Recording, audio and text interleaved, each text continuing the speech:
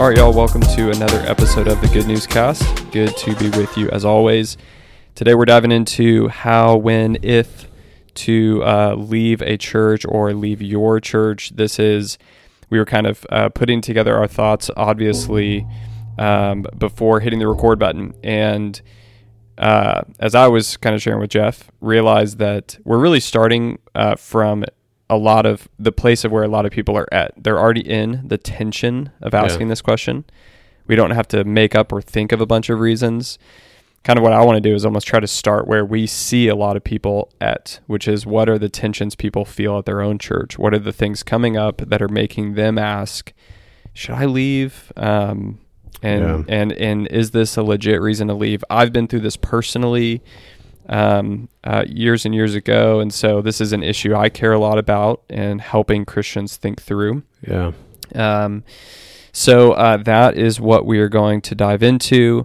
We have some disclaimers though, right? Or we have some like common ground, common sense starting points. Like certainly we're assuming that all these churches believe in the Apostles' Creed and the most core, foundational, essential beliefs of the Bible, of Jesus, of the Trinity, of sin, of redemption, right? Of some sort of consummation or whatever that eschatology looks like. But we're assuming, like if you were in our tradition, it would be like, oh yeah, I affirm the Westminster Confession of Faith and all the major councils of the church, like the Apostles' Creed and stuff like that. So we're assuming that. We're not... It's obvious if a church doesn't believe in the Trinity or says there's four persons in the Trinity, it's like, run for the hills.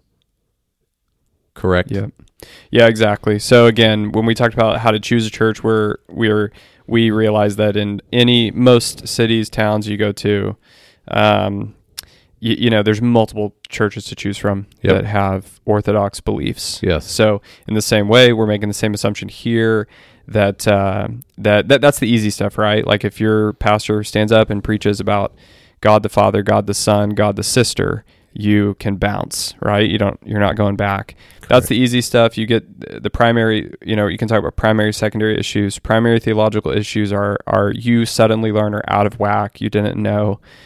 That's really easy. You just don't go back. It's just easy. Right. So it's a harder conversation because in a lot of ways we're talking about secondary issues. We're talking about leaving a church family of Christians. Yeah.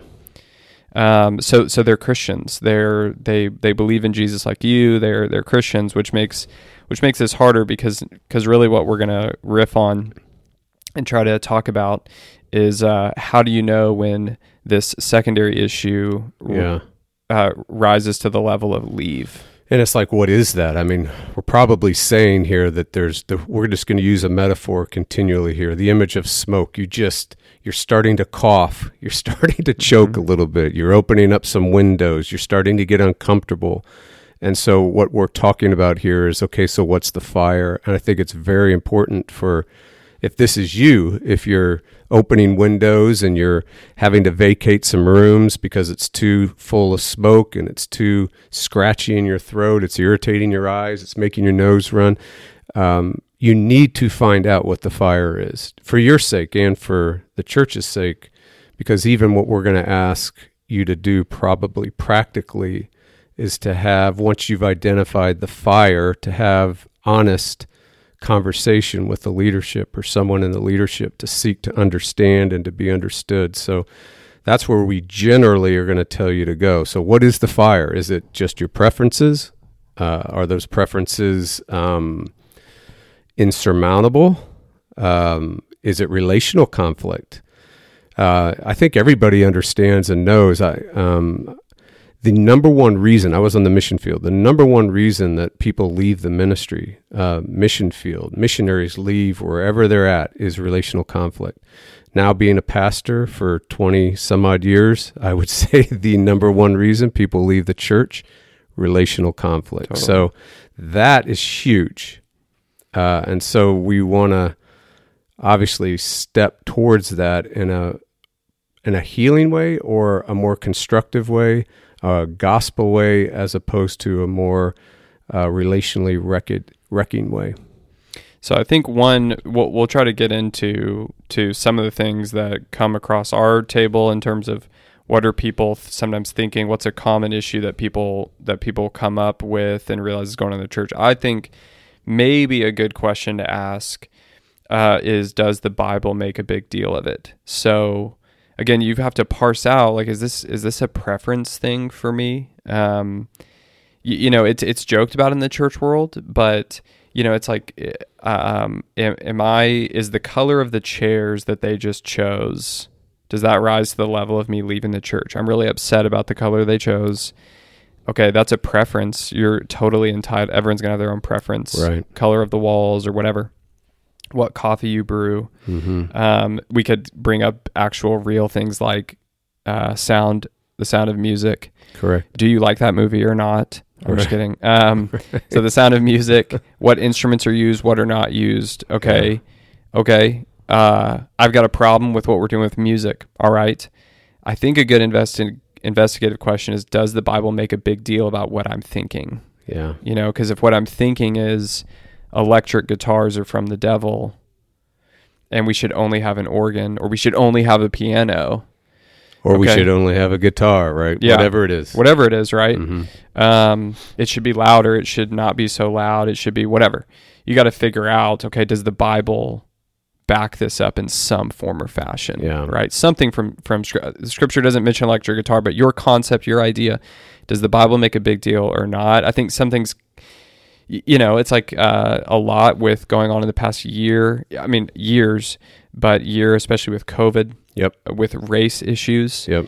This is where it can get real difficult. Yes, it can. I totally disagree with my church on how they've handled COVID. They've been way too aggressive, or they've been way too lax or whatever. Mm-hmm.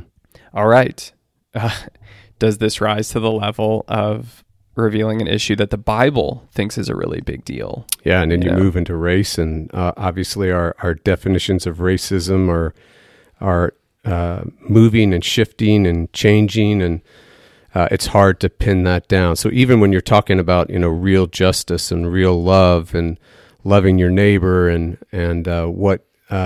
what constitutes enmity, which racism is a form of enmity, are the new definitions of ethnicity, is that what racism is? And so you even have to parse what these things are first in order to even come to grips with what people understand them to be, what you understand them to be, what the scriptures say they are, and then making a decision to leave over things like that. Mm-hmm. So yes, and this past year has given us many opportunities to feel uncomfortable in so many ways. And so again, smoke in a room, in your sense of the church that you're at, you're starting to feel it, you're starting to smell it, you're getting uncomfortable. You really need to keep pushing. There's got to be a fire somewhere. Yeah. What is the fire? Quickly identify what your fire is that's producing all this smoke. And again, you have a lot to work on. It could be the response of COVID. It could be the response or the view or the way of seeing the world in terms of social justice and racism. It could be a interpersonal relationship or conflict. I mean, it can be lots of things. Which really gets at, as we're talking about this, and I had put this at the end of my notes, but it really gets at that the first step is really to try to understand. You said it before we started recording, to seek to understand and to be understood is what you said. This really kind of gets at that, right? Like there's 1,000 issues that can be big and small, and some that are small, you find out the Bible thinks is a huge deal, and some you think is a huge deal, and you find out that the Bible, you can't doesn't speak to it at all. So I love that analogy of that smoke, right? Like, okay, I'd have to first investigate. Yeah. The biggest mistake, and I've seen people do this, seen people do it here at Redeemer, the church we work at here in Waco. The biggest mistake people make is you find out that they left a month after they left. Right. no conversation, no seeking to understand, no seeking to be understood. Just like I thought there was fire and I thought there was smoke. I assumed everything was on fire, and so I ran. Yep. And the reality is, something could be on fire at your church, or like your pants could be on fire. Like you could be on fire, right? So you go to talk to someone and you find out like, oh, they actually convinced me that it was my shoes were on fire. Yeah. The smoke was coming from me. Yeah. Like I was seeing all of this wrong. Yeah. And actually it came down to the fact that I'm having serious marriage problems, and I was chalking it up to, I thought the church made a bad decision with the paint color on the wall. Yeah. And really that was all a smoke screen for what's going on in my life. That's so good, bro. Because that's why gossip, slander, even like in the Old Testament, false prophets were such a big deal and a commonality. And we're all false prophets, right? We spin worlds that don't exist, and some of the most helpful and relationally restoring conversations are actually seeing, oh my word, I spun a world that doesn't exist. Yeah. Or there's a little truth in it, but I made it and spun it into something that's not real. And that's why it's so important. If you don't do that work, you got to honestly check yourself. If you don't go to seek to understand the person you either have conflict with or the leadership of the church over something that you're starting to experience smoke, and you don't seek to understand and seek to be understood yourself, like you want to communicate, you want to be understood. If that doesn't happen, you can know you're not in a good place. Yeah.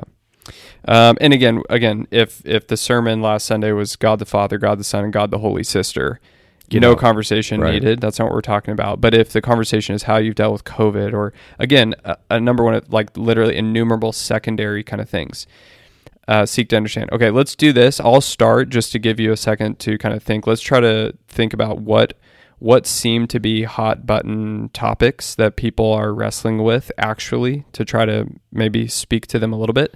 I know for me, one of the biggest things that I hear a lot is it'll usually be prefaced with like, I love the music, or I love the worship, which typically, we're talking about the music. I love the music, but I don't love the preaching.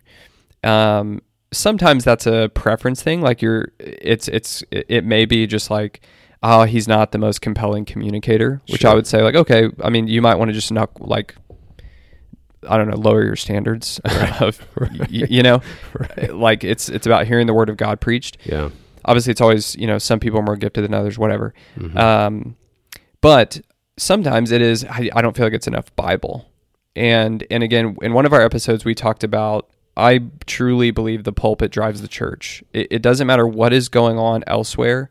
Whatever is being preached week in and week out will shape and drive everything. Without a doubt. Everything. It will drive everything. Right. So if what is being preached seems Bible light, it doesn't seem driven by the scriptures. It seems driven by maybe the ideas of the preacher and what he thinks should be preached on, what topics he should be preaching on, whatever it might be. It doesn't seem driven. It doesn't seem shaped by the scripture. Maybe the preacher's always preaching through Matthew, but then like the actual sermon somehow just seems like, well, where's Matthew? Right. We're going through Matthew, but where is it? Right. It doesn't seem shaped by the scriptures. It doesn't seem driven. Like there's just something obviously missing. I think I hear that a lot. Yeah. Or I say a lot. I think that's a common thing of just this unhappiness with the preaching.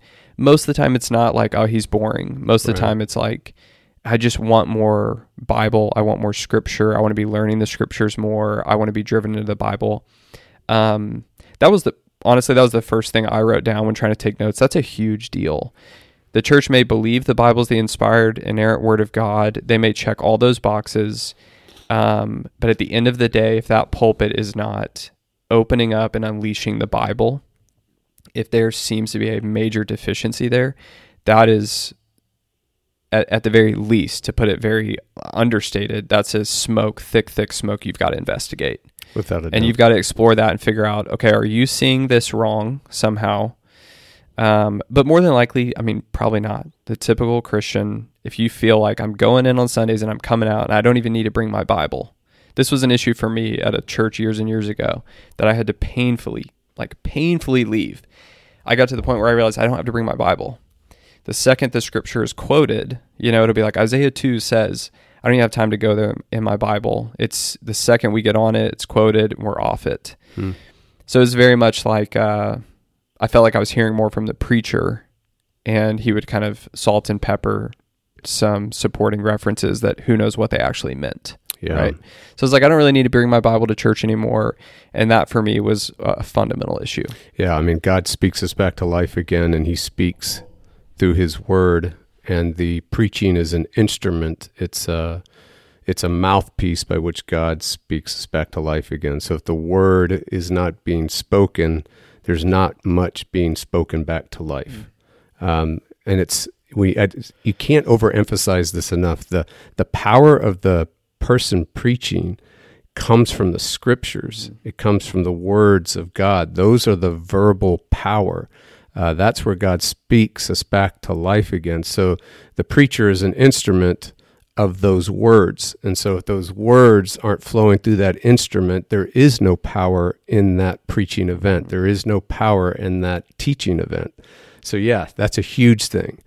There's also another aspect of this too, right? I know that there's that aspect. Maybe the Bible is not even open, but then when the Bible is opened, there's this sense of, we kind of call it here around our circles, an over-churched feel. In other words, I leave exhausted. I leave anxious. I leave discouraged. I leave depressed. There's this sense in which, and you're trying, again, that's smoke, right? You feel exhausted, you feel anxious, you feel like you need to try harder, and you feel depleted and discouraged. You don't feel spoken back to life again, even though the words are being unpacked right before your eyes and exposited right before your eyes, illustrated right before your eyes, applied right before your eyes, but you just feel like you are being crushed. That's smoke you need to investigate. That's smoke that you need to say, what is the fire here? Is this what preaching is supposed to? Is this the word of God is all about? Is it all about me and what I do or don't do? Is it all about my performance, my doing, my being? Is it all about tapping into secret access points to the Holy Spirit? And here's how: secret access points or techniques or how-tos or saving the world or being like this character and not being like that character. Do you walk away absolutely sinking into yourself, no matter what part of the text is being opened up before you, whether you're in the Psalms or whether you're in Genesis or whether you're with Paul on one of his missionary journeys? It's somehow the line from the text goes immediately to me or immediately to the congregation, and we get worn out. That's something you want to investigate. You want to chase down that smoke and find the fire. Like, what is happening here? Yeah, it could be like we spent 19 weeks in Ephesians 2, verse 14. Just one verse, Yeah. So it's like the total opposite of not being real saturated in Scripture. But those 19 weeks seem to chisel away at your energy. Yeah. And you came with burdens, and you felt like you left with heavier ones somehow, and you're not sure what's going on. I think to kind of add to the specificity of that, okay, what seems to be going on? I would say it like this: in some form or fashion, every sermon or the general theme of the preaching of the church and teaching of the church is you. That's just whatever it is about you. It's always coming back to and ending with and really putting a heavy emphasis on you. Like, in some sense, you're coming to church to get the next tip from the Bible, the next secret from the Bible, the next application, principle from the Bible, the next whatever from the Bible. Inspiration. Packaged in a really compelling sermon to hype you up, and hopefully you're going to leave better, and you're going to leave changed, and you'll have a better week, and you'll do better, And so right now, for some people who haven't crashed yet, they're loving it. Right. Like they're riding high on that. And man, they're going into their small group, and they're the leader of that small group, and they're, trying to get their people in line too.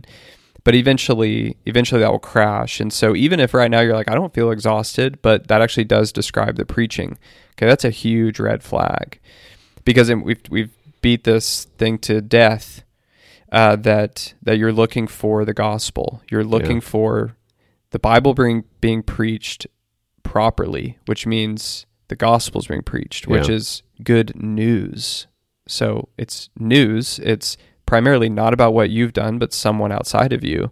And it's good. Mm-hmm. It's not bad news. It's really good news. It's so important, because that is the power. That's what we're told is the power of God for our salvation. Mm-hmm. So you're spoken back to life again through the power of someone and someone's work, not you and your being and doing, but someone else's person and someone else's work, that actually reaches the roots of your being and heals you and puts you back together again and speaks you back to life. Whether you're hearing about Jesus and who he is for the first time and trusting him, or whether you've been around, you're a salty saint that's been around for 50, 60 years, and you're wanting to grow in your Christian life. It is the gospel. It's good news, not what we've been talking about, good advice, that actually is the engine of the Bible, teaching, the Christian life, worship, small groups, leadership, mission, community, everything. Even for those churches that right now are really running hard for social justice. If the gospel's not the center, but social justice becomes the center, or some understanding of racism becomes the mission, you've turned good news, you've replaced good news with the law, and it might be a good law. Mm-hmm. But that's not the mission of the church, and that will actually crush people and be incredibly destructive in the life of that church. Yeah, so what's central? There are literally only two options to what is central to the preaching. What is the fundamental climactic reality of the preaching? The law and the gospel are both going to be preached because the Bible is going to be preached, but what is central? Is it you or Jesus? There are literally only two options. Yep. It is... and when I say you or Jesus, I mean, is it God's law, which is demanding from you? Yes. You, okay? And it's a good law, and we need to hear it. Is that central? Is that the climax? Is that the point? Or is it Jesus? And what I mean by that is it Jesus fulfilling the law for you, dying for your sins, rising from the dead? Is it good news? Hey, good news, your burdens have been taken care of. Good news, you be anxious for nothing. This is incredibly important, because today, right now, it seems like that's not enough. It seems like we have to rally the church for social issues, political issues, racial issues. That's what seems to be happening, as if the good news is not enough. It seems that good news is being replaced by other good things. Again, not lying is a good thing. Not being a liar is a good thing. But the ministry and the mission of the church is not to make non-liars. It's not to end lying. The mission of the church is to proclaim Jesus and what he has done for liars and on behalf of liars. And hearing that message actually is the power that actually makes me lie less. Yeah. And we can apply that with race. We can apply it with any other law, human flourishing, loving one another reality. Yeah. Yeah. I mean, I've been deep in the trenches of a church that more than any church I've ever been to, experienced, or know about on planet Earth cares about reaching the lost with the gospel. And it's unbelievable. And I can say that in many ways it was the central thing of the church. And therefore, this law, this go and do this, was the central thing. And it was wringing people out where they had no motivation. They had no energy. They had no fuel to go, because go was the good news. to that church on a weekly basis. But going and doing missions is not the good news, right? We go do missions because we have the good news. I had a genius thought enter into my head that escaped me. And so we'll have to suffer not having it. So this can result in just a couple things. We can't possibly touch on every issue. This is so core, though. This is, I think, what I was going to say from this podcast I listened to that I shared with you, or the guy was talking about, do you have a backbone? He's like, I'm trying to find people with Christians with backbones. And it's like, we can disagree about predestination or whatever. I'm just trying to find people in this crazy culture we're in. And he was talking a lot about the cancel culture. He's like, I'm trying to find people with a backbone. If you have a backbone, I can roll with you. Mm-hmm. And I think that we can kind of apply that to this conversation a little bit. Rod, I don't know if you've ever heard this. Rod Rosenblatt. I love that dude. Okay, so he's got a deal I would encourage our listeners to go to. I might re-listen to it now that I've thought about it. The Gospel for Those Broken by the Church. Okay, that's what it's called. The Gospel for Those Broken by the Church. Google it, find it, listen to it. He basically is talking about this whole issue where people have been burnt and broken by the church because the church has centered on the law and not the gospel. And at one point, he has a great line where he basically says, listen, if I could only pick from churches that were going to major on the law and week in and week out only give me the law, he's like, I wouldn't go to church. I would not go to church. It would be better to not go to church than to go to church. Yep. Because it's killing me, right? That it is an incredible teaching, the gospel for those broken by the church. All right, a couple thoughts, and then you can add in any more. I think that this is central. The pulpit drives the church. I think that when Christ is not the center, when good news, I think one thing people can see, domineering, autonomous leadership is a big red flag. Yeah. Domineering, controlling leadership, again, which is really fueled by a law-centered ministry because they're trying to control everything and package everything and make it the way they want to make it. That can be a really bad thing in a church. Yeah. That'd be another expression of that kind of teaching. It will naturally reflect itself in the leadership, reflect itself in the community and the small groups. The small groups will have that feel, and you just feel like, man, that's a little too much in my business. That's a little too controlling of me, my relationships, all in the name of accountability and all in the name of becoming holy, right? These accountability packs and these accountability and these holiness movements can have that kind of reach of leaders and overreach of trying to control people, which is what the law does. Yeah, just a sense that's smoke, that's heavy smoke to really, really investigate when you're in a community. You're like, forget the preaching, whatever, off that issue, but you're in a community, or you like sense something from the pastors and the leaders that just feels like domineering and controlling. Yeah. It would take hours to really parse that out, right? Because you can have a definition of domineering and controlling that's like, I don't know. Right. If you like not legit. Right. Like if you have conviction over good news, not good advice. You're like, this guy preaches every Sunday. He's so controlling. It's like, no, that's his calling. That's what I mean. Like, you got to define that well. But I think that for some people, they're in a setting where they know. Maybe they've had a meeting with the pastor before that was like, man, he was really rough and kind of hurt my feelings, or I felt like he didn't like listen to me at all, or like have any empathy or understand or anything. It's just this like over the top.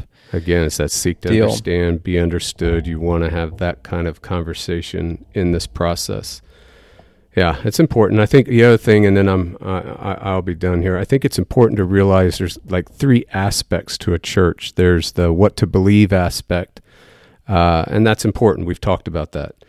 And then there's the what to do aspect. Around here we say things like we have a fixed theology and a flexible methodology. Okay, so the what to do, what the church does, is more in the methodology and the church practice. But there's also a how to see, how the church actually sees the world. And many times you might find yourself where you've come to grips with the way the church sees the world, a theological vision, or its, quote, philosophy of ministry that you are just at odds with. And you realize this is, whether it's stated Here's the theological vision of the church. Here's the philosophy of ministry of the church. This is the way the church sees the world, and you're at odds with it. Again, that's good to realize. That's smoke. You found some smoke, and now you found what the fire is. Is that, oh my word, I see the world differently, and that's okay.